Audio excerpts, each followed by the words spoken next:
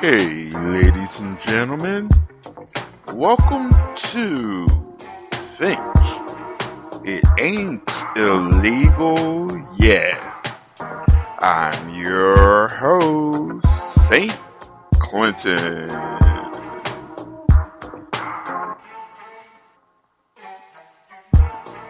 On this show, we'll be playing some poetry, spoken word, and other things about political and social issues going on around the world, both past, present, and future, which will hopefully make you think.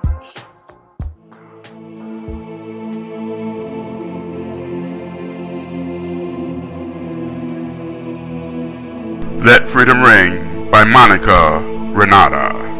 Read by St. Clinton. Upon the grassy fields in front, I look at my team of men, so battered by the enemy's fire, yet hope still resides within. To move forward brings an ounce of fear, but this fear shall be overcome, for I am a soldier today, and I shall fight through the rise and sets of the sun.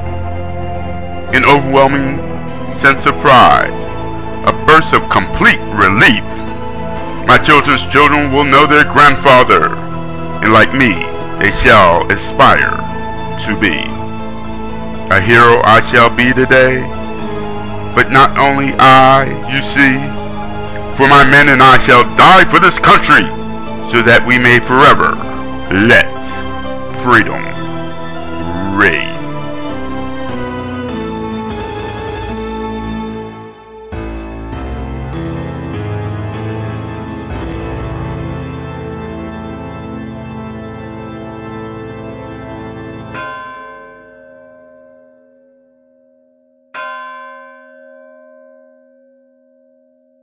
Review of that request.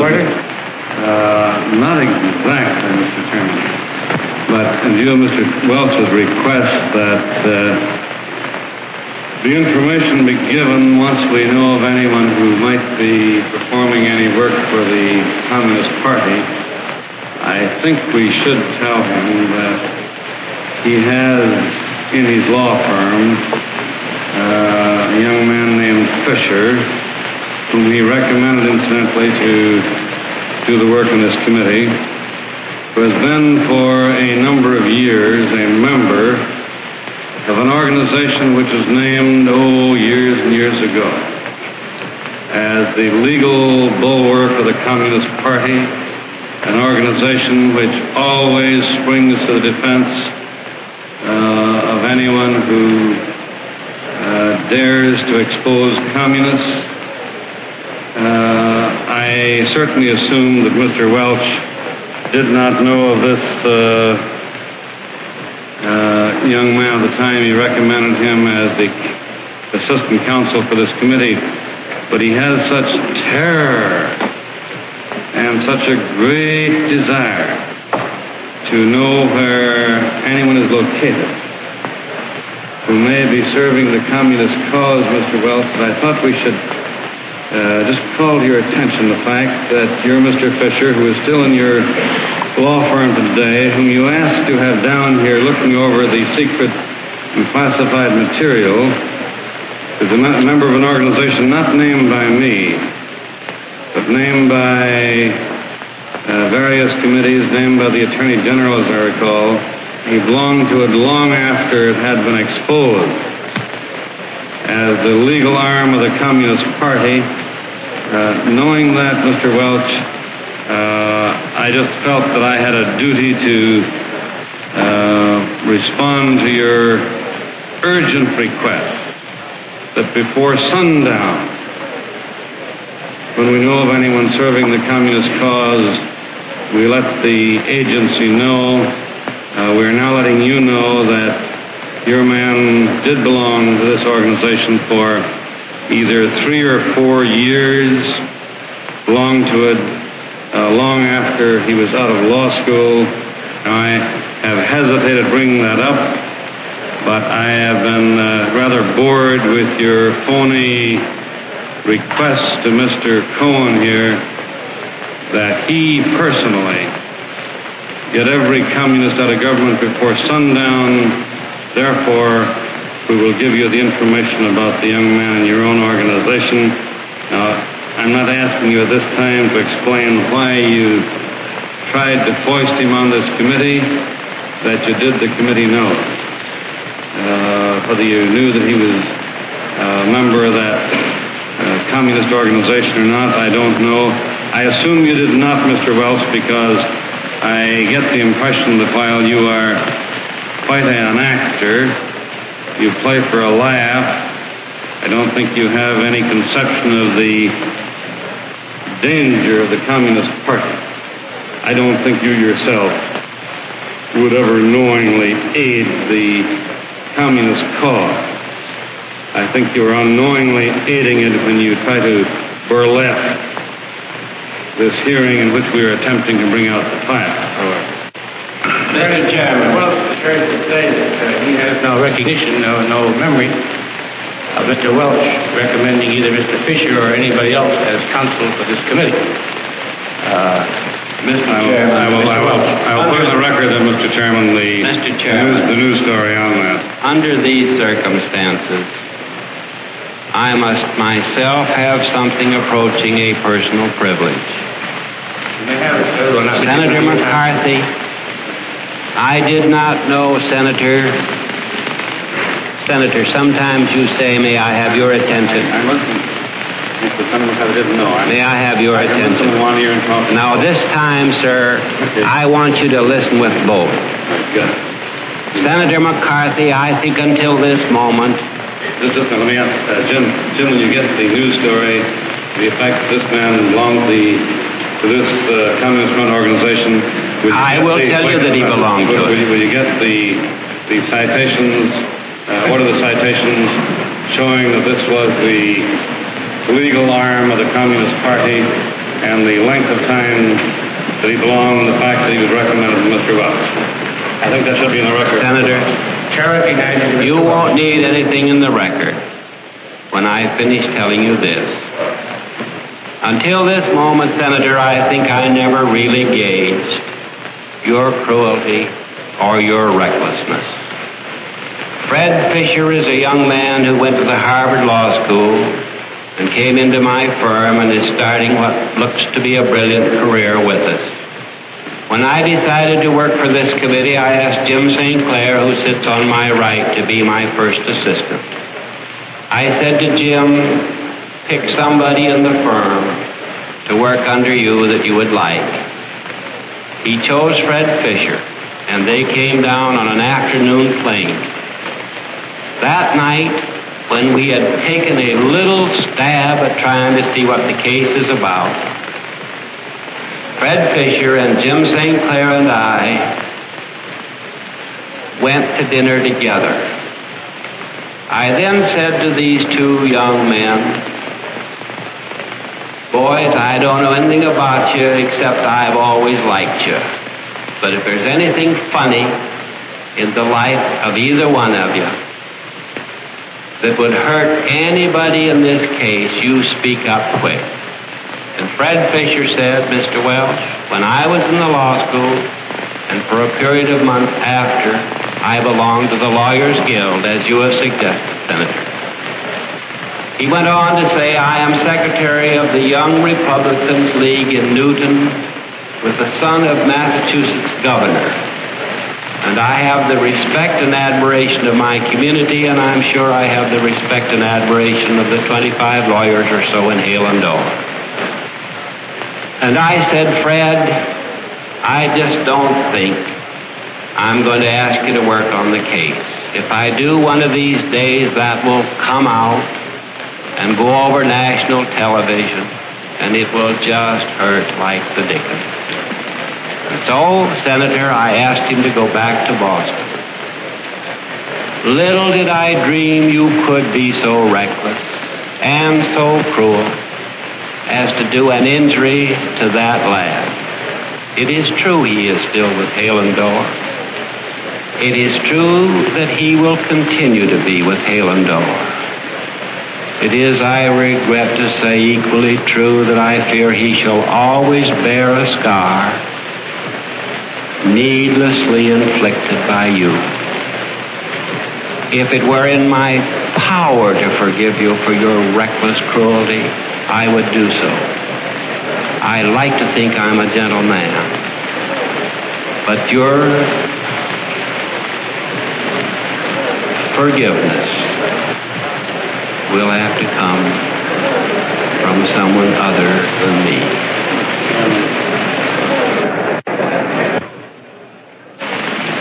Mr. Chairman, may I say that Mr. Welch talks about this being cruel and reckless. He was just baiting. He has been baiting Mr. Cohen here for hours, requesting that Mr. Cohen, before sundown, get out of any department of the government anyone who is serving the communist cause. Now, I just give this man's record, and I want to say, Mr. Welch, that it has been labeled long before he became a member, as early as 1944. Senator, may we not drop this? We know he belongs to the Lawyers Guild. And Mr. Cohen nods his head at me. I did you, I think, no personal injury, Mr. Cohen. No, sir. I meant to do you no personal injury. And if I did, I beg your pardon. Let us not assassinate this lad further, Senator. You've done enough. Have you no sense of decency, sir? At long last, have you left no sense of decency? I know this hurts you, Mr. Welch. I'll say it hurts. May I say, Mr. Chairman, as a point of personal privilege, I'd like to finish this. Senator, I think it hurts you too, sir. I'd like to finish this. I know Mr. Cohen would rather not have me go into this. I intend to, however, and Mr. Welch talks about any sense of decency. It seems that Mr. Welch is pained so deeply, he thinks it's improper for me to give the record, the Communist Front record, of the man whom he wanted to foist upon this committee. But it doesn't pain him at all. There's no pain in his chest about the attempt to destroy the reputation and take the jobs away from the young men who are working in my committee. And Mr. Welch, if I have said anything here which is untrue, then tell me. I have heard you and everyone else talk so much about laying the truth upon the table that when I heard it's completely phony, Mr. Welch, I've listened to you now for a long time, to saying now before sundown you must get these people out of government. So that I just want to have it very clear that you were not so serious about that when you tried to recommend this man for this committee. But the point is, Mr. Chair, I'd like to say again that he does not believe Mr. Welch recommended Mr. Fisher as counsel for this committee because he had, through his office, all the recommendations which were made and does not recall any of them coming from Mr. Welch, and that would include Mr. Fisher. Well, let me ask Mr. Welch. You brought him down, did you not, to act as your assistant? Mr. McCarthy, I will not discuss this further with you. You have sat within 6 feet of me and could have asked me about Fred Fisher. You have seen fit to bring it out, and if there is a God in heaven, it will do neither you nor your cause any good. I will not discuss it further. I will not ask Mr. Cohen any more witnesses. You, Mr. Chairman, may, if you will, call the next witness.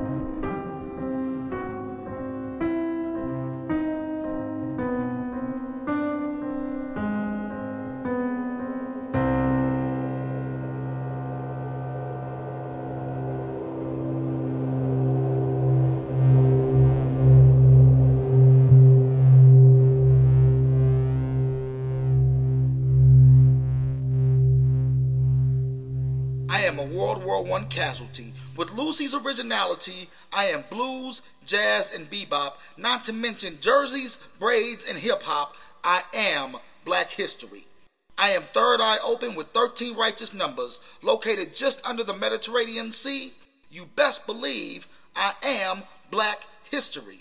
I am Zulu and Bantu, Imhotep and Amadou. I am Rosa and Nzinga too. I am Black history. I am water hoses and Nile rivers, burning crosses with the courage not to shiver. I am the gold they stole and the griot whose story is being delivered. I am Black history. I am oral tradition with a strong drum beat. I am Tupac rapping over miles in South African heat. I am Black history. I am Core, Snick, Julius Nyeri, Tanu, Malcolm, and the ANC. I am freedoms across the sea in the 1960s. I am Black history. I am destruction and reconstruction, apartheid and segregation. I am stories of Big Mama and Papa in times of celebration. I am mass from the motherland and African medallions. I am blackface for food on the plate, having them white folks howling. I am Black history. I am an inventor, the father of philosophy and math. I tell you when to go and stop and will comb your hair after your bath. I am Black history. I am Saul and Barack, Cynthia and Jessica with proud hearts and voices bringing the best from us. And then there's Martin and Mandela with a reminder about love. Garvey and Marley are Pan-African bros. I am Black history. I am poetry with a purpose, a pencil to remember. I am big lips, brown skin, and locks, front and center. I am proud. I am strong. I am gifted from generations. I am remembering to always extend my hand to African nations. I am militant, a brother, and believer. I am an uncle. I am an uncle, a role model, and a damn truth seeker. I am teaching one, each one. Love, communication. I am Black history. Hey, ladies and gentlemen, this is St. Clinton here. Are you a poet or a spoken word artist? Would you like to have your tracks played here? And send it in an audio format to poetry@sanduneradio.com. Poetry@sanduneradio.com. And we'll add it into the rotation. Oh, yeah. Discovery Houston for Eileen, if you're available. Houston, go ahead. Hey Eileen, we are ready for APCU deactivation when you are, and we're also following along in the timeline, and when you have a chance to let us know where you are in there, we'll be standing by, and if there's any question, we'll be glad to assist. Okay, we'll do that. ACS-1 activation is complete, and APCU deactivation is in works. Copy.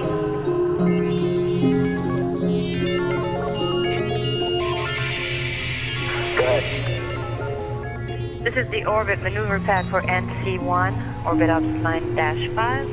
Ohms, both. TV, roll 180. Weight, 253975. Pig, 0/05, column 02, column 22.8.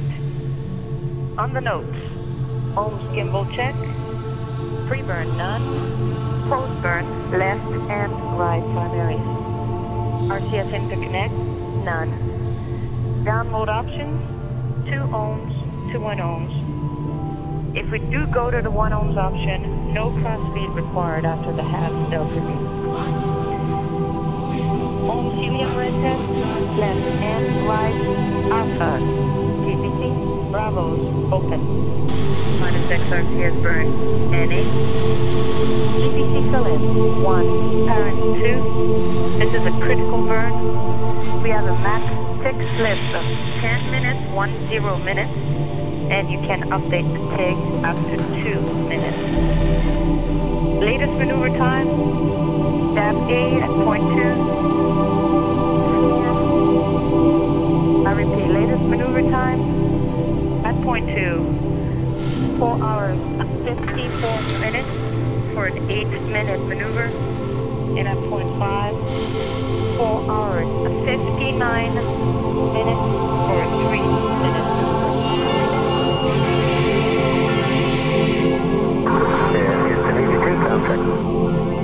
EV2 Houston, we have you loud and clear. EV2 being Steve Robinson, EV1 Soichi Noguchi. Helmet on and Spacewalk officers here in Mission Control say they're go for the depressurization of the airlock.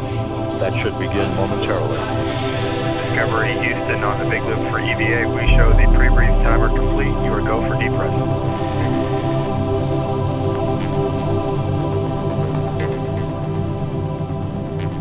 Houston,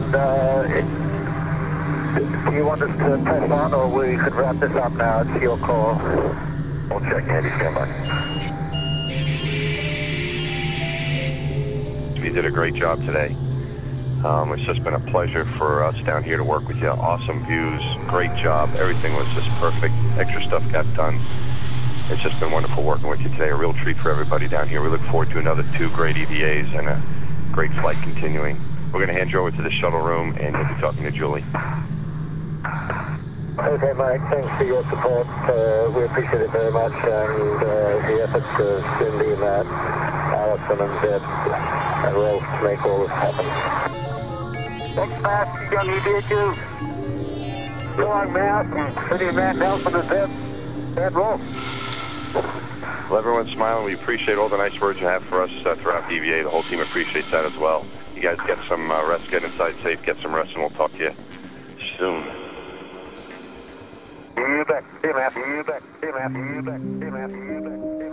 And those of you who have a drinking game that every time I mention aliens can drink now, because ever since that time, we've had, these people who believed that Donald Trump was an alien entity that fed on hate and fear in a kabuki mask that looks human, and that it invaded the planet in order to eat Americans' fear and overreaction and paranoia and everything else, and then to flee to Venus using secret tunnels that run under the White House once the emotions are gone.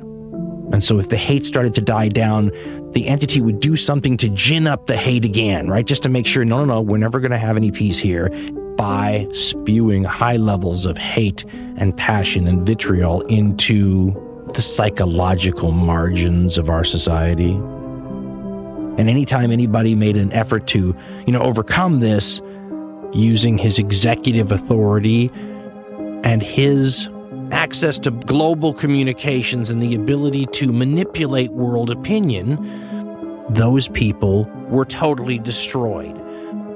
So people were questioning whether Donald Trump was a human being at all. Instead, they think that the aliens came down. We had that long-awaited first contact with Earth.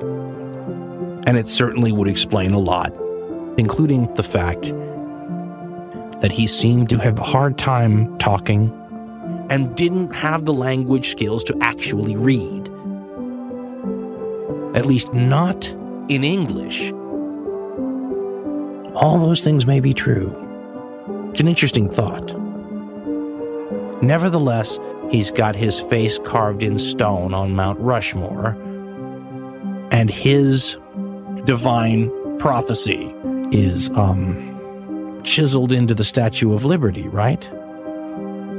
But unfortunately, it's written in Alpha Centaurian, or whatever. So I don't know what it says. I have seen the future, and it is a motor car!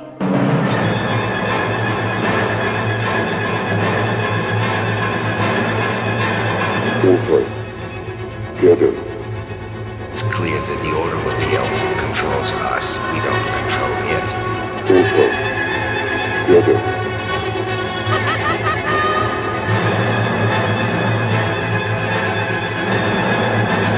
Out of the way, Roadhog! Atmosphere polluted with microbes and exhaust fumes. Not to mention human beings jabbering and jostling. Ugh. This is your first class ticket to high-speed action, and you are in the driver's seat.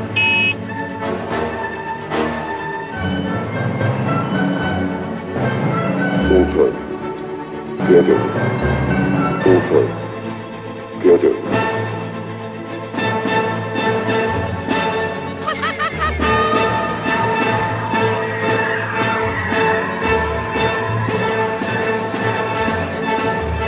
The baddie in the caddy plays the officers on a wild chase. But pays the price, getting maced in the face. It's clear that the automobile controls us. We don't control it.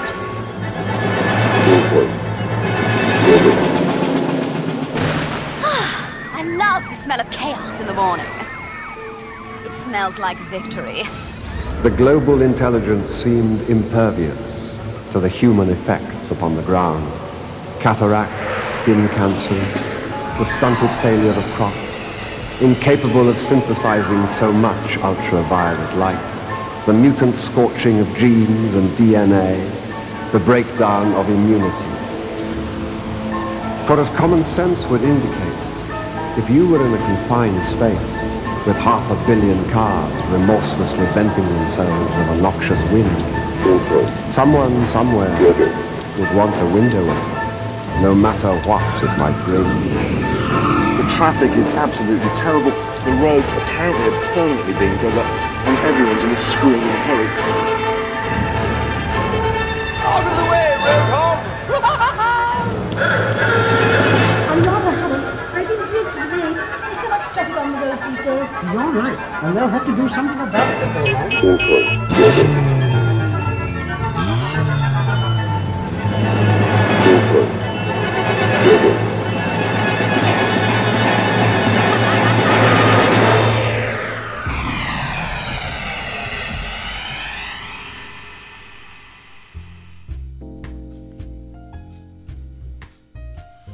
Hey, ladies and gentlemen, this is Saint Glidden. I just wanted to drop in real quick and say thank you for listening to this show. Whether you listen through iTunes, Stitcher, Spotify, TuneIn, Google Plus, Player FM, or any other way, I just want to say thank you. Yeah. All I ever get is blah, blah, blah, blah, blah, blah, blah, blah, blah, blah. All I ever hear is talk and talk and talk. Pass the script because the people need an answer. Well, you greedy bastard, I am sick of your shit. I feel like I'm living here on Orwell's farm, being treated like a piece of meat that's nearly ready to eat. And by eat, I mean vote. What a joke. Vote for you or your chums on the bench with your banterous arguments about public spending, corporate lending, and how much you can scam out of me with your expenses bending. You were bent from the start, you half-arse smart-arse. You privatise your granny for $500,000 and the blood you've spilt has turned the Gulf red. How do you sleep with the 200,000 dead on your conscience and on your head? I see nothing in this nation's politics that fills me with hope, and I have a whole generation with me, and all we've been told is politicians insisting that they're doing a great job, increasing taxing on the working class while they're calling us yobs. Cutting our health service, our funding, our livelihood, demanding my council tax so I'm locked up for good. But expenses, well, that's different. $2,000's no biggie. Chill, guys, go easy. I needed my second house, you know, for when I'm away at the weekend. Mate, my house doesn't even have 2 bedrooms. But you didn't look, you assumed, and now I guess I'm gonna have to pay tax on that too. So don't question me when all I say is I hear blah, blah, blah. 'Cause for all I care, mate, you could be speaking out your arse. It's coming through a hole in the air from those nights in Tiananmen Square. It's coming from the feel that this ain't exactly real, or it's real, but it ain't exactly there. From the wars against disorder, from the sirens night and day, from the fires of the homeless, from the ashes of the gay, democracy is coming to the USA. It's coming through a crack in the wall, on the visionary flood of alcohol, from the staggering account of the Sermon on the Mount, which I don't pretend to understand at all. It's coming from the silence on the dock of the bay, from the brave, the bold, the battered heart of Chevrolet. Democracy is coming to the USA. It's coming from the sorrow in the street, the holy places where the races meet, from the homicidal bitchin' that goes down in every kitchen to determine who will serve and who will eat, from the wells of disappointment where the women kneel to pray for the grace of God in the desert here and the desert far away.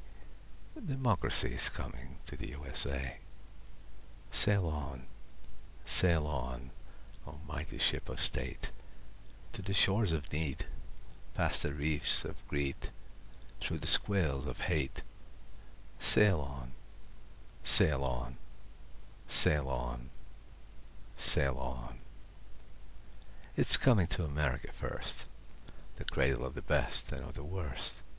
It's here they got the range and the machinery for change, and it's here they got the spiritual thirst. It's here the family's broken, and it's here the lonely say that the heart has got to open in a fundamental way. Democracy is coming to the USA. It's coming from the women and the men. Oh baby, we'll be making love again.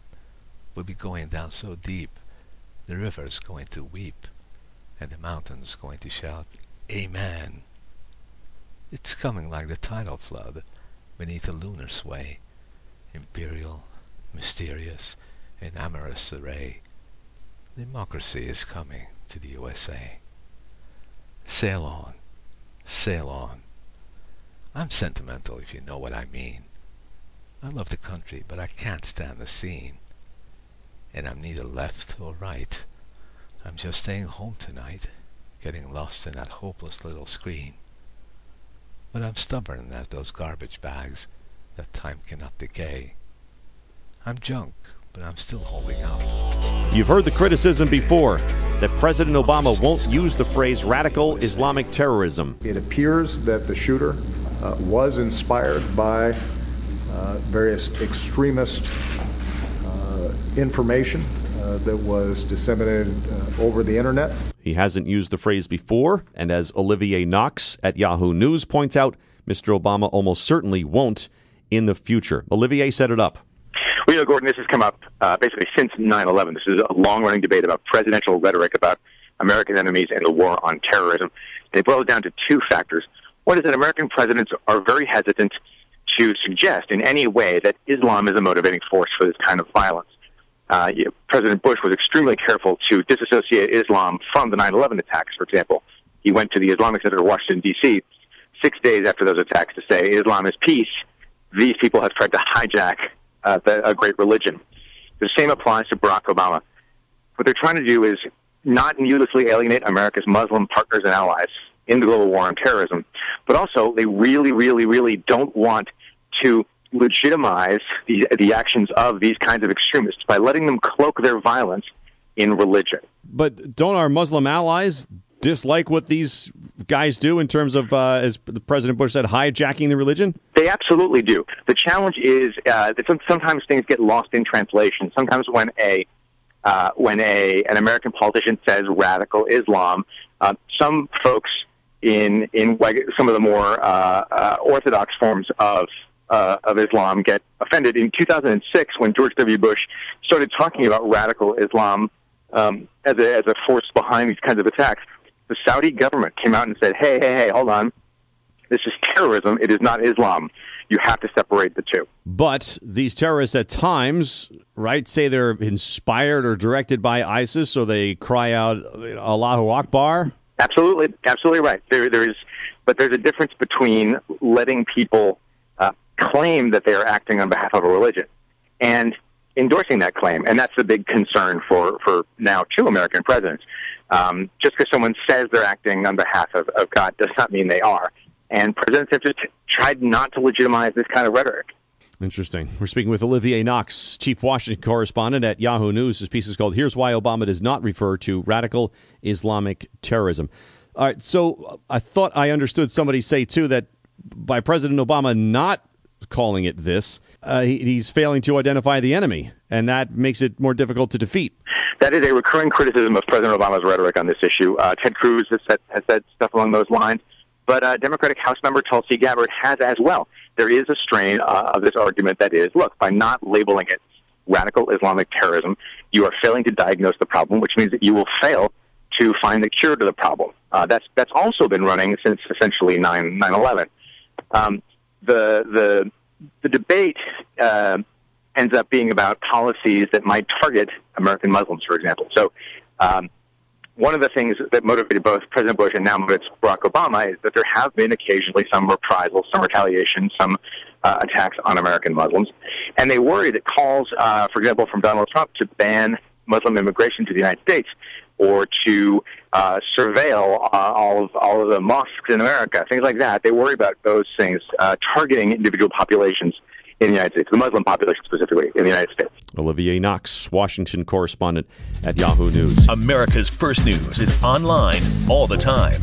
Follow us on Twitter @ThisMorningShow. Like us on Facebook or send us an email thismorning@compassmedianetworks.com. Discovery Houston for Eileen, if you're available. Houston, go ahead.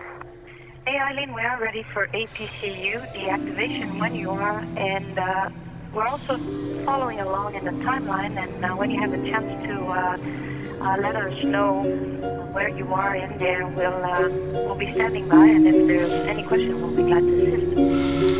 Okay, we'll do that. PCS1 activation is complete, and APCU deactivation is in works. Copy.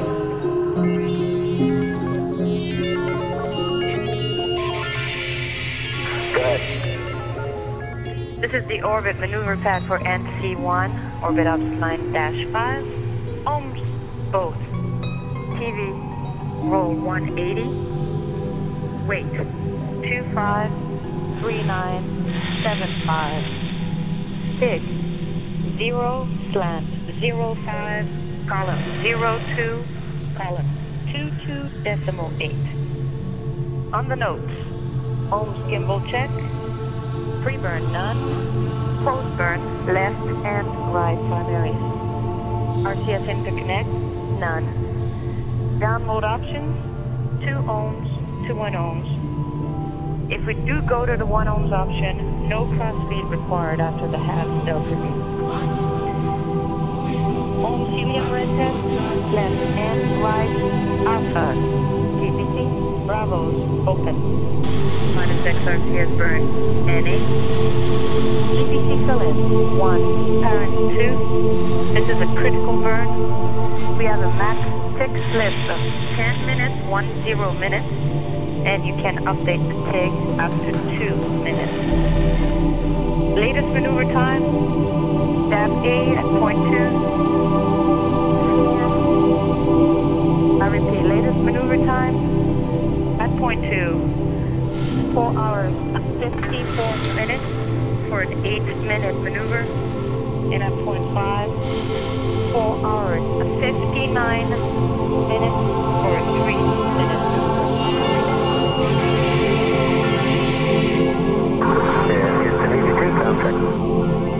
EV2 Houston, we have you loud and clear. EV2 being Steve Robinson, EV1 Soichi Noguchi. Coming on and Spacewalk officers here in Mission Control say they're go for the depressurization of the airlock.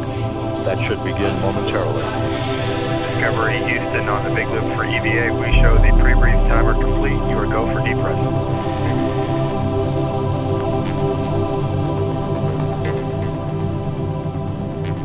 Houston, do you want us to press on, or we could wrap this up now? It's your call. We'll check. Andy, stand by. You did a great job today. It's just been a pleasure for us down here to work with you. Awesome views, great job. Everything was just perfect. Extra stuff got done. It's just been wonderful working with you today. A real treat for everybody down here. We look forward to another 2 great EVAs and a great flight continuing. We're going to hand you over to the shuttle room, and you'll be talking to Julie.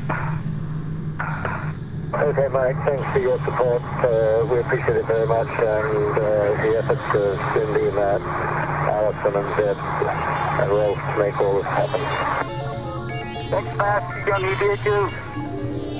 So long, Matt, and Cindy, Matt, Nelson, and Deb, and Rolf.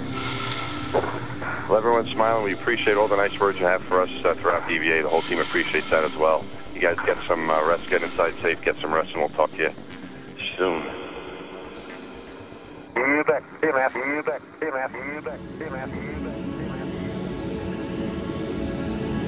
Once we talked of civilization. We claimed it was the goal, the grail of our endeavors. We dreamed of a future where we would all taste the sweet fruits of technological progress. Visions of the future. Visions of the future. 8. The ultimate hope is in people. And I don't believe that people are going to let the machines overrun them. I think people instinctively know their futures are a little bit flimsy or shaky and are going to take care of it. I think they're going to take care of it by instilling values into their children, by electing the right people, by rising them above their prejudices. I think they'll throw the parts of tech that are bad and invasive and destructive and stupid out and take the parts that are good, The technologists are on a mission to the world to give everyone the benefit of information products. They want us all to be consumers in the market of the future. Everybody thinks it's like technology is the answer, like science is the answer, you know, and it's like, it's not, and we should know already that it's not. We've lost religion, we've lost, you know, so many things because we look to science to explain everything to us, you know? I think it makes us as people lazy, you know, because scientists are so caught up and technologists are so caught up in, you know, wondering if they could. They don't stop to think whether or not, you know, should they. If the future looks like anything, it looks like Singapore. This is the technological city-state, the 21st century fortress town. Singapore calls itself the intelligent island, more committed to the future than any other country. Less than 3 million people taking on the world. There are no homeless, there are no poor, there are no unemployed. The information highway flows right through, and everyone has a role. Visions of the future. Visions of the future. 8. Technology itself is neutral. It's a power for good and a power for bad. For instance, technology unites us. We are all citizens of one world to a much greater extent. But at the same time, it's making us all unequal citizens of that same world, because those of us who rejoice in the technology and use it and can make it an asset which gives us wealth and freedom and choice will be few, I think. And there will be many who will find themselves, in a sense, impoverished by the technology because they get left behind and they can't keep up with it. In the period of a couple of decades, you're going to see major changes. The big question, what does the year ahead hold? We have come to this. Technology designed to set us free, to give a window on the world, has erected bars before that window and closed us in on ourselves. The information revolution promised us greater knowledge, but instead it makes us ignorant, insular, and scared. We are on the brink of a revolution which will give us control, exquisite control of our physical world. I still believe that it's our instinctive desire to save our own race and do the best thing. And I think that we will. Owning a piece of technology does not buy us control of our lives.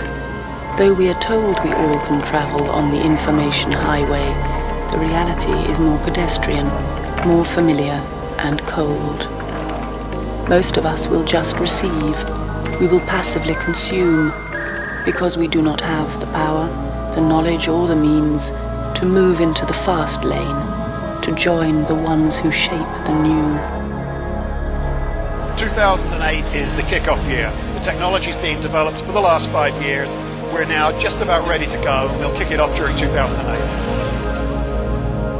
So this is a world made for a very fortunate few.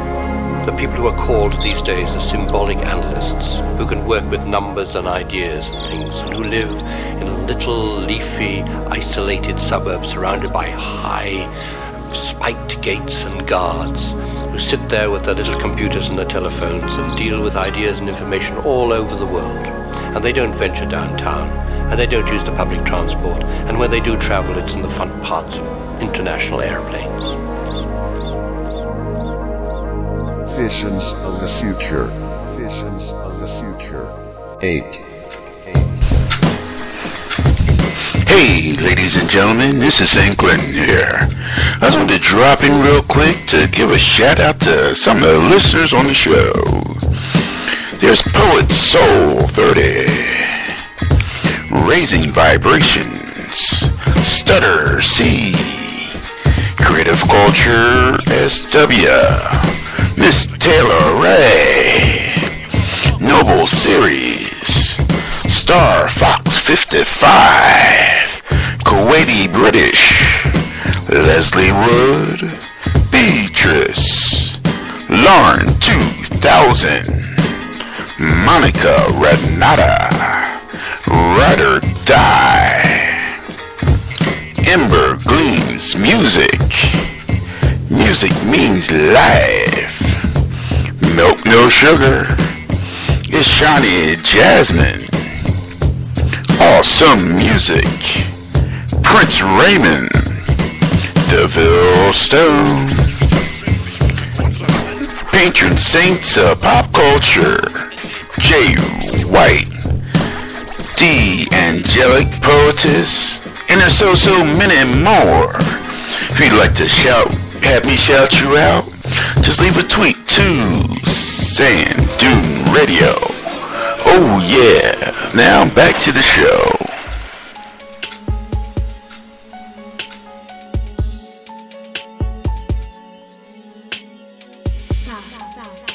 Allow me to place you under house arrest. You have the right to remain silent. The way you speaking got me peeking on that sneak tip. The way I'm tweaking, it's got me leaking on that freak tip. The way you moving is the solution to my dry spell. No, this ain't a robbery, but I do have a gun, and I'm not afraid to use it if you don't come. If you can't come, if you won't come, I will. You gon' make me, you gon' make me put my hand on my gun. You gon' make me put my hand on my gun. On my gun, in my pants. On my gun, in my pants.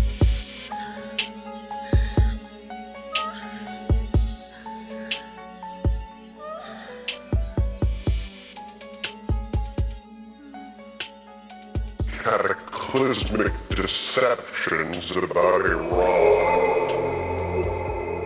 There are few choices more terrifying than the one Mr. Bush has left us with tonight.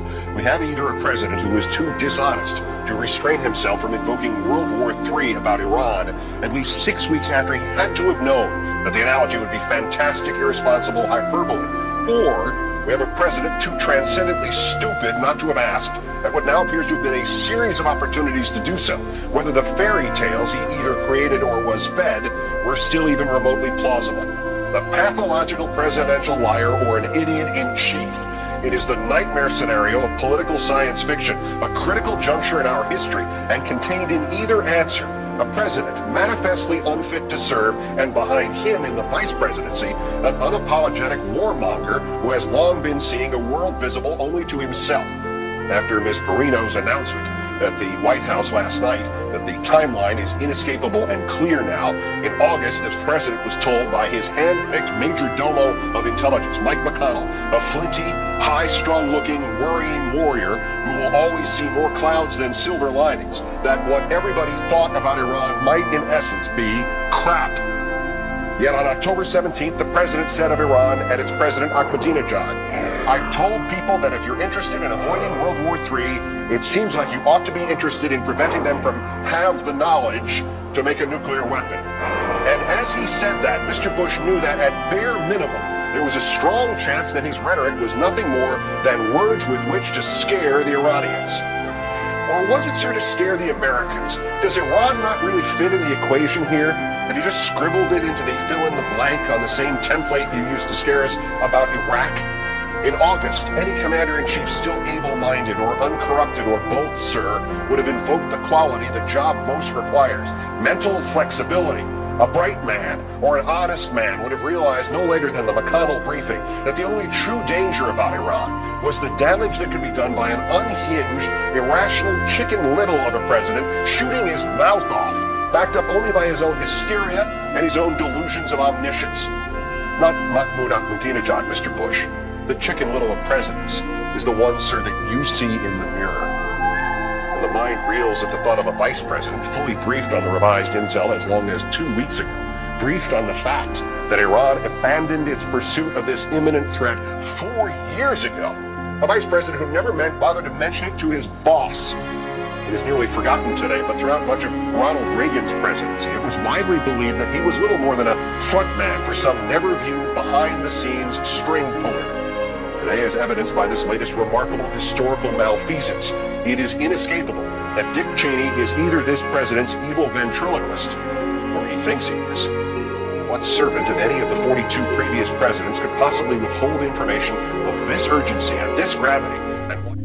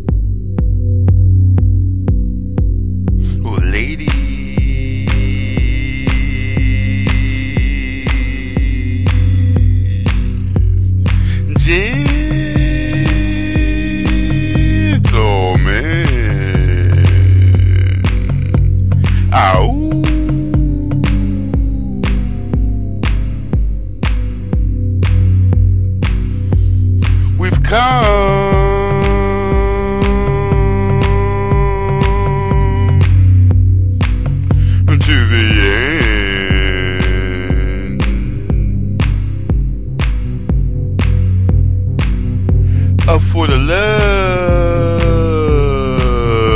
of poetry and spoken word.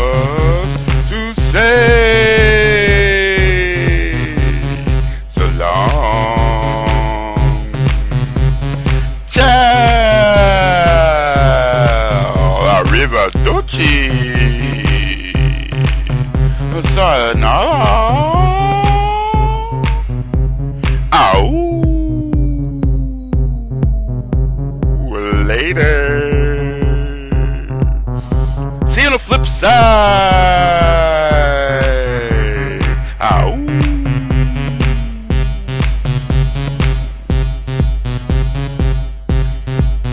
Because we're at the end of For the Love of Poetry and Spoken Word. Ow. Oh yeah. It's over. We'll see you later.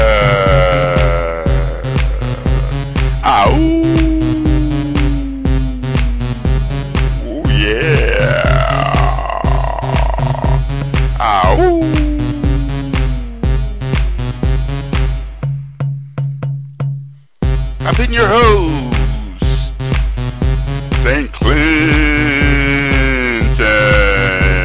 Ow.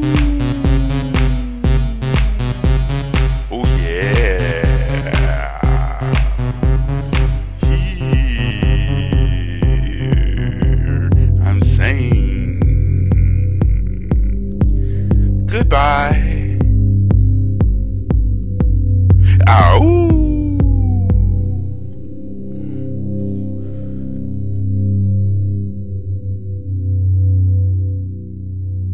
From Stratford upon Avon in Elizabethan times, William Shakespeare wrote plays men considered sublime.